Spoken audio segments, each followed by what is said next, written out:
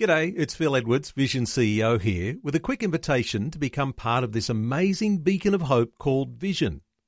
Together we can put our love into action to help people of all kinds build or rebuild their lives on the truth of God. Please consider the part you can play during our upcoming Visionathon appeal, remembering that it's your support that makes Vision possible, including this podcast. Audio on demand from Vision Christian Media. Big breath. Deep breath. Christmas. How have the past few weeks been for you? Hectic or lonely and quiet? So often it seems to be one extreme or the other. Well, let's just sit back and take a bit of time to rest in the story, the love, the peace, the comfort that is Christmas.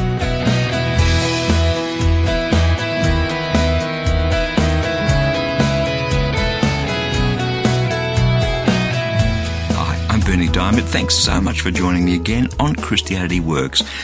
Now, this week, as we celebrate Christmas together, my prayer for you is that the love that God poured out for you through that first Christmas will completely overwhelm you. So let's head into God's Word, and look, please do stay tuned, because in a few minutes I'll be telling you about a free daily resource that I'd love to send you to live in the love of God, the peace of God, the joy of God, each and every day. So how have you gone in those busy weeks leading up to Christmas? Did you enjoy yourself, or was the stress just too much? Was it a kind of a rich experience, or did the cares of this world, all that stuff, that we do leading up to Christmas, did it rob you of the Christmas you think that you should have had? Over these last few weeks on the program, we've been working our way through a series of messages that I've called Message in a Bottle. The whole Christmas story was born out of the shepherd heart of God, the heart of God to draw us into his arms. Have a listen to the scripture that we used in the first program 3 weeks ago, Ezekiel chapter 34, verse 11. And by the way, if you have a Bible, grab it, open it up, because we're going to spend some time in God's Word today. This is what Ezekiel wrote. This is what God said. I myself will search for my sheep and look after them. As a shepherd looks after his scattered flock when he is with them, so I will look after my sheep. I will rescue them from all the places where they were scattered on the day of clouds and darkness. I will search for the lost and bring back the strays. I will bind up the injured and strengthen the weak, but the sleek and the strong I will destroy. I will shepherd the flock with justice. God has this heart, like a shepherd does for his flock of sheep, to look after us and to care for us and to love us. And out of that is born this incredible story of Christmas. You know how it all came about? Joseph and Mary, these two young people, ordinary people, nobodies like you and me, called to bring Jesus into the world. Not a king and queen, a teenage girl and a young carpenter. Now, all the stories of Christmas, I guess, are as familiar to all of us as breathing in and out every day. I mean, we go through Christmas each year. But when you scratch underneath them, which is what we've been doing the last few weeks on the program, I don't know, there's a gritty reality of life in the story of Christmas. It's a kind of a surprise. I mean, Mary is pregnant by the Holy Spirit. It's a virgin birth. And there was a prophecy centuries before that Jesus would be born to a virgin. The prophet Isaiah wrote in chapter 7, verse 14 of Isaiah, Therefore the Lord himself will give you a sign. The virgin will be with a child, and she will give birth to a son. Great. You look at it from 2,000 years on as we do, and you think, well, there's a virgin birth, and that's what happened, and that was God's story. But back then, imagine the shame that she went through when she had this pregnancy out of wedlock, at a time when that wasn't an acceptable lifestyle choice as it might be in society today. Even though God prophesied about that centuries before, who would have thought Mary? And who would have believed Mary going, well, it was the Holy Spirit that did it. Give me a break. So Mary went around with a shame, and Joseph was going to dismiss her quietly until God spoke to him in a dream. And then Jesus was born in a stable and not a palace, in this place, Bethlehem. Even that was prophesied about centuries before. In Micah chapter 5, verse 2, It says, "But you, Bethlehem, though you are small among the clans of Judah, out of you will come for me one who will be ruler over Israel, whose origins are of old, from ancient times." So that's a prophecy pointing forward to the birth of Jesus Christ in Bethlehem. And of course, Herod tried to kill Jesus. They had to flee to Egypt. Again, that was prophesied about centuries before in Jeremiah chapter 31, verse 15. "This is what the Lord says, a voice is heard in Ramah, mourning with great weeping, Rachel weeping for her children and refusing to be comforted, because her children are no more." There's a prophecy about the way that Herod slayed all the young children under 2 years of age. And so I guess we've been looking at all these things the last few weeks on the program. And I remember the first time I began to take a cold, hard look at the Christmas story. You know, the realities, the history. I was a bit disappointed. I mean, somehow I wanted to keep that idealised pantomime view of Christmas, the cutesy Mary, Joseph, donkey, baby in a manger thing. I mean, we like to idealise things. You know, when Hollywood makes a movie out of a true story, they embellish things. You know, we like to do that. But Christmas isn't a pantomime. The true story of Christmas, of Jesus' birth, is about hardship, about pressure, about discomfort, about danger. I mean, Mary was on a donkey for a week or two, heading to Bethlehem for the census in the last weeks of her pregnancy. That would have been fun. And then she gave birth to Jesus in a smelly, grotty stable surrounded by animals. What a place to give birth to a child.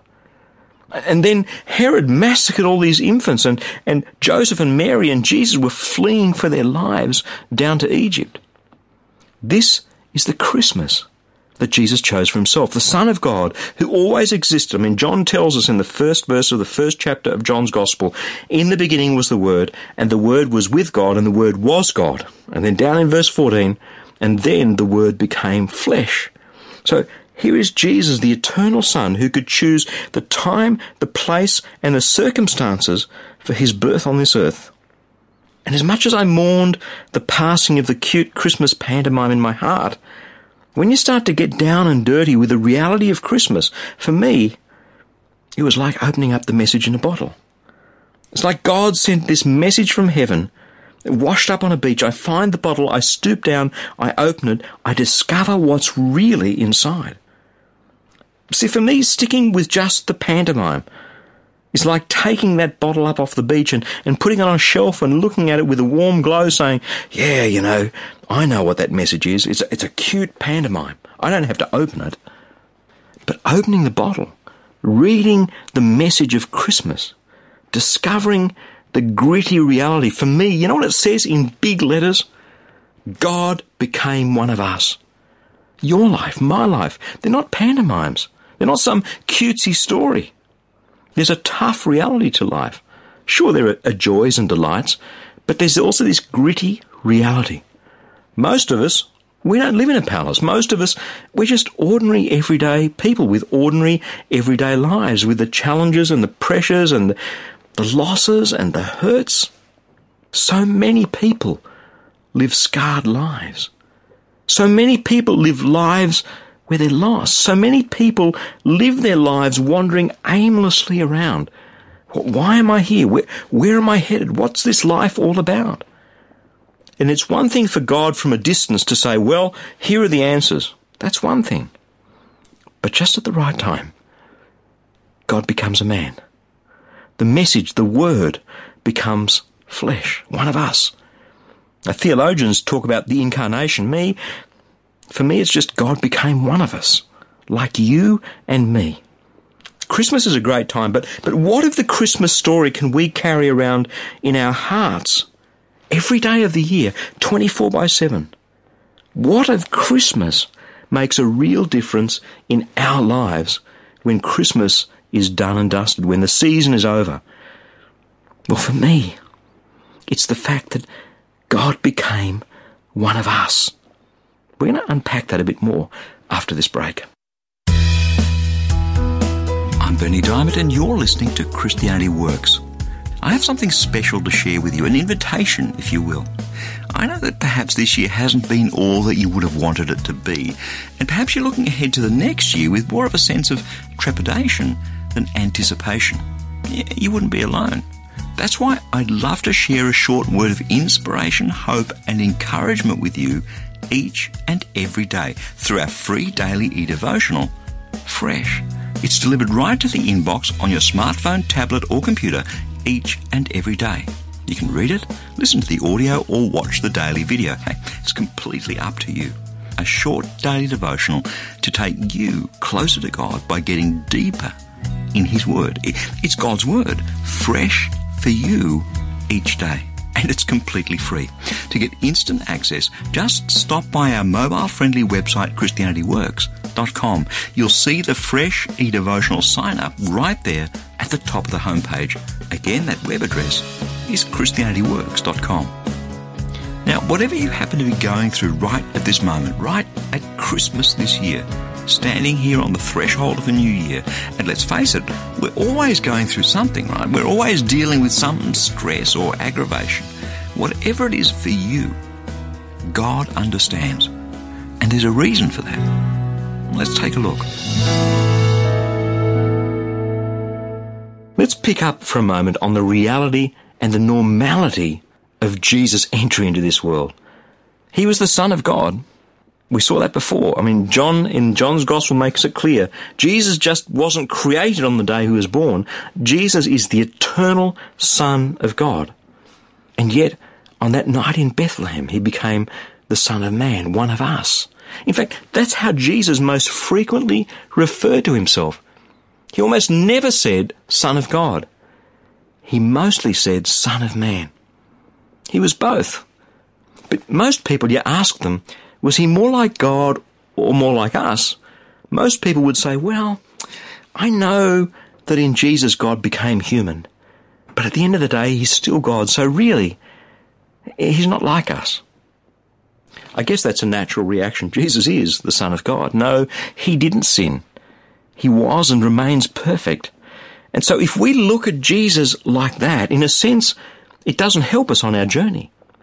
Jesus was perfect, and he said some tough things about judging other people and loving our enemies, and murder begins in the heart, and you commit adultery if you just look at a woman the wrong way, all that stuff.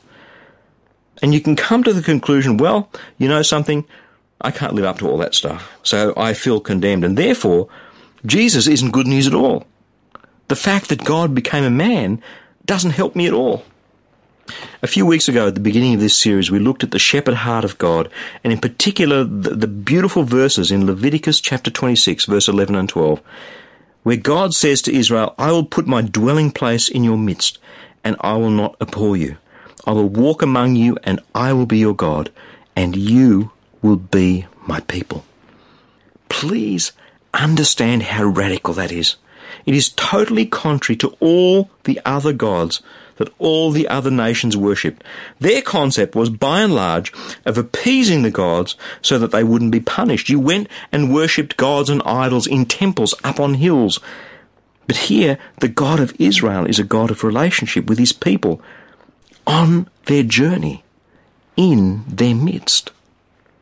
And as we saw before, John chapter 1 verse 14, and then the Word became flesh and dwelt in our midst, literally tabernacled among us, like God tabernacled or had a tent with Israel on the Exodus. So John says God came and dwelt with us through Jesus. Christmas is Jesus getting on our journey with us. And one of the most beautiful explanations of that for me is to be found in Hebrews chapter 4. If you've got a Bible, flick it open. Go to Hebrews chapter 4, verse 14. The picture here the writer of Hebrews is using is of Jesus as our high priest. You know, the high priest used to go into the temple on one day of the year, right into the Holy of Holies on Yom Kippur, and take a sacrifice for people's sin. And so that's why the writer uses this term, the high priest. And he says, since we have a great high priest who has gone through the heavens, Jesus the Son of God, let us hold firmly to the faith that we profess.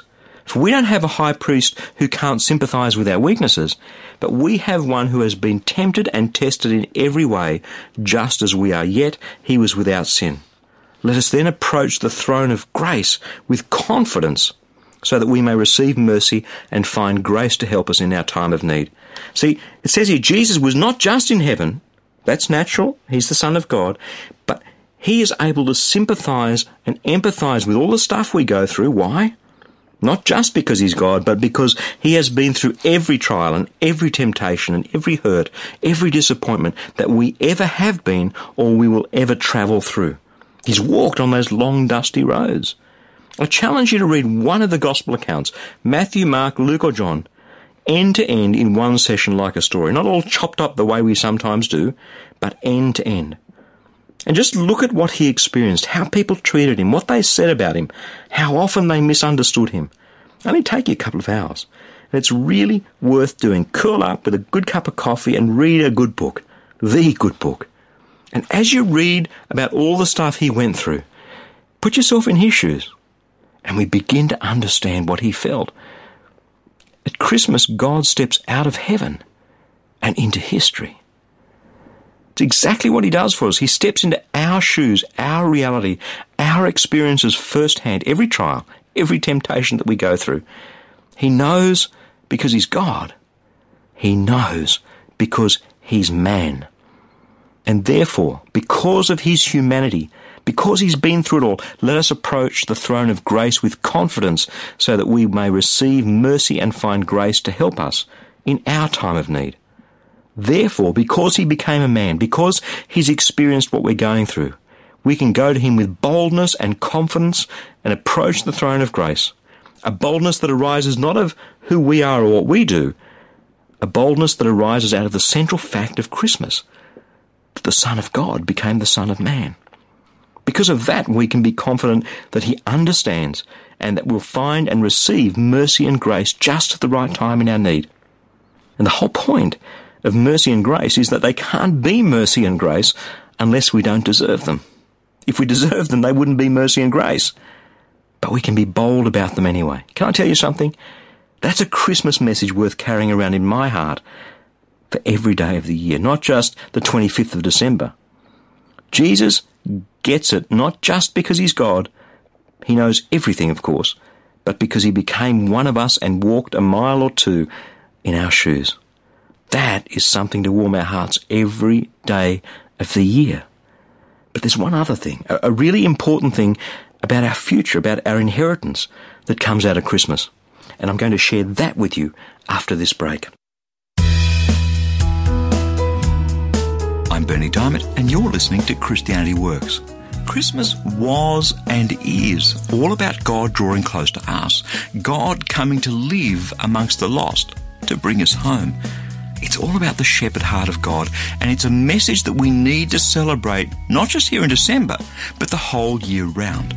Throughout this year, quite literally millions of people around the globe have watched, listened to, and read Christianity Works Bible teaching messages day after day in something like 160 countries. And amongst all that, there have been certain messages that have stood out. That's why, as a special Christmas gift to you, I'd love to send you a free copy of the booklet, The Best of 2018. My prayer is that it'll be a mighty blessing to you to help you draw even closer to God this Christmas. To request your free copy, stop by our mobile-friendly website, christianityworks.com, or give us a call toll-free on 1300 722 415, and we'll send your free booklet straight out to you in the post. But this is the very last week it'll be available, so don't miss out. Again, that's online at christianityworks.com or toll-free on 1300 722 415.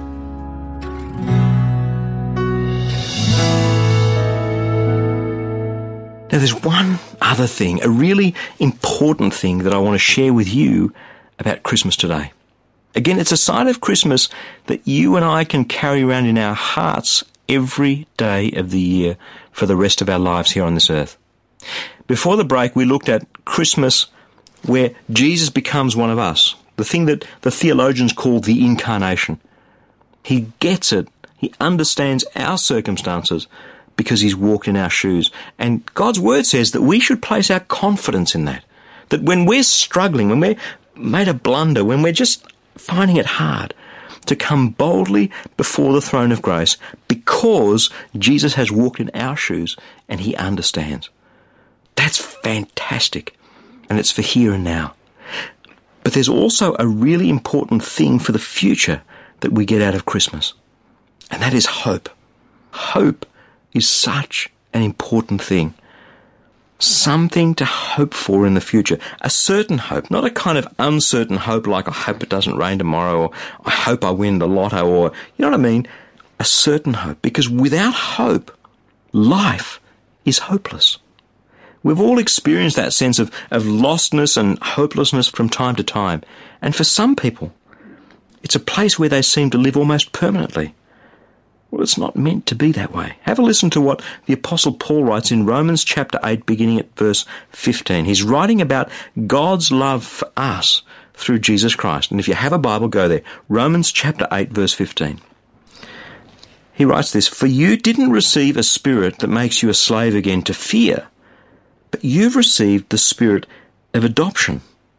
And by him we cry, Abba, Dad. The Spirit himself testifies with our spirits that we are God's children." Now, if we're his children, then we're his heirs, heirs of God, and joint heirs with Christ, if indeed we share in his sufferings, in order that we may also share in his glory. See, Jesus became one of us. Yes, he's the Son of God, God the Son, but just as he is the Son of God, we are children of God, joint heirs with Jesus. That's a hard idea to get our minds around, because if we think, well, Jesus is so different to us because he's the Son of God, we miss the point.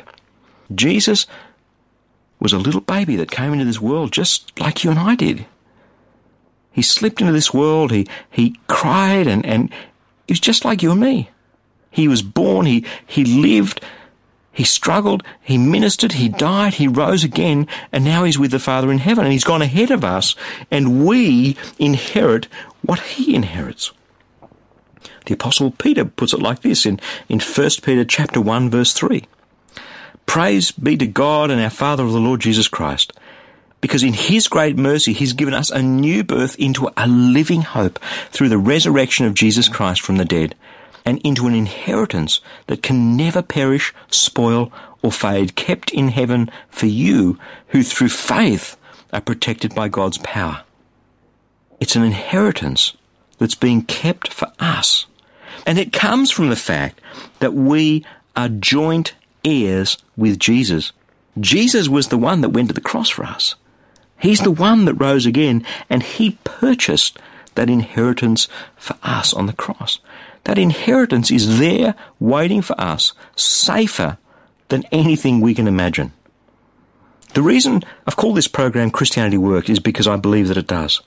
I believe that faith in Jesus Christ changes our lives. It works. It makes our lives better. It means that God gets in and deals with problems that we can't deal with. But you know what the risk of that is? The risk is we focus just on the here and now. But God calls us to live with eternity in mind. Praise be to the God and Father of our Lord Jesus Christ, because in his great mercy he has given us a new birth into a living hope through the resurrection of Jesus Christ from the dead, into an inheritance that can never perish, spoil, or fade, being kept in heaven for you. God is saying, lift up your eyes. Look at eternity. Look at what I've prepared for you. You are a joint heir with Jesus. Jesus is the firstborn among many, and he's risen from the dead, and we get to spend eternity with him in delight and worship and rest and peace and no sickness or tears or poverty. We are co-heirs of that in Christ. That's all part of God's plan for Christmas. Jesus became one of us to make us joint heirs with him. Christmas is an awesome message. It is like a message in a bottle.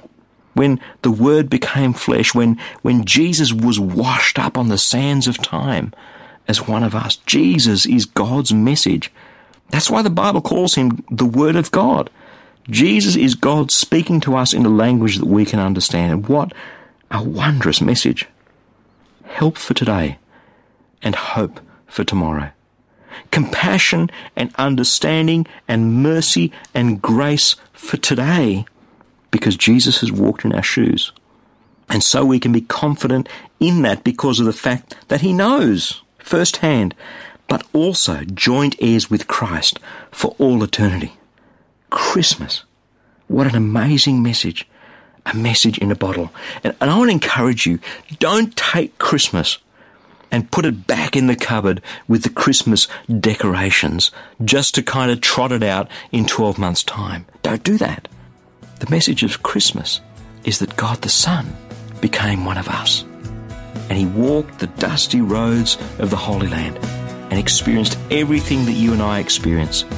He knows what we're going through, and he's purchased an eternal hope. Well, that's pretty much all we have time for today. But before I go, there's something very important that I need to share with you. Over this Christmas and New Year period, through this weekly program on both radio and television, millions of people in 160 countries around the world will hear the Christmas message, the good news of the coming of Jesus into our midst. But that's only possible through the generous support of friends like you. You know, each dollar that you give to support Christianity Works Christmas Appeal today will help reach over 2,500 people with the powerful message of Christmas. So a gift of, say, $50 can touch over 125,000 people with the good news of Jesus Christ. That's amazing. So let me encourage you to give a generous tax-deductible gift of support to Christianity Works today to help us proclaim this Christmas message around the globe. You can do that right now securely online by visiting our mobile-friendly website, christianityworks.com, or giving us a call on 1300 722 415. That's online at christianityworks.com or toll-free on 1300 722 415. Hey, thanks so much for your support and for joining me today. I'm Bernie Diamond, and I'll catch you again same time next week with another message of God's love, God's grace, and God's power for each one of us in Jesus Christ.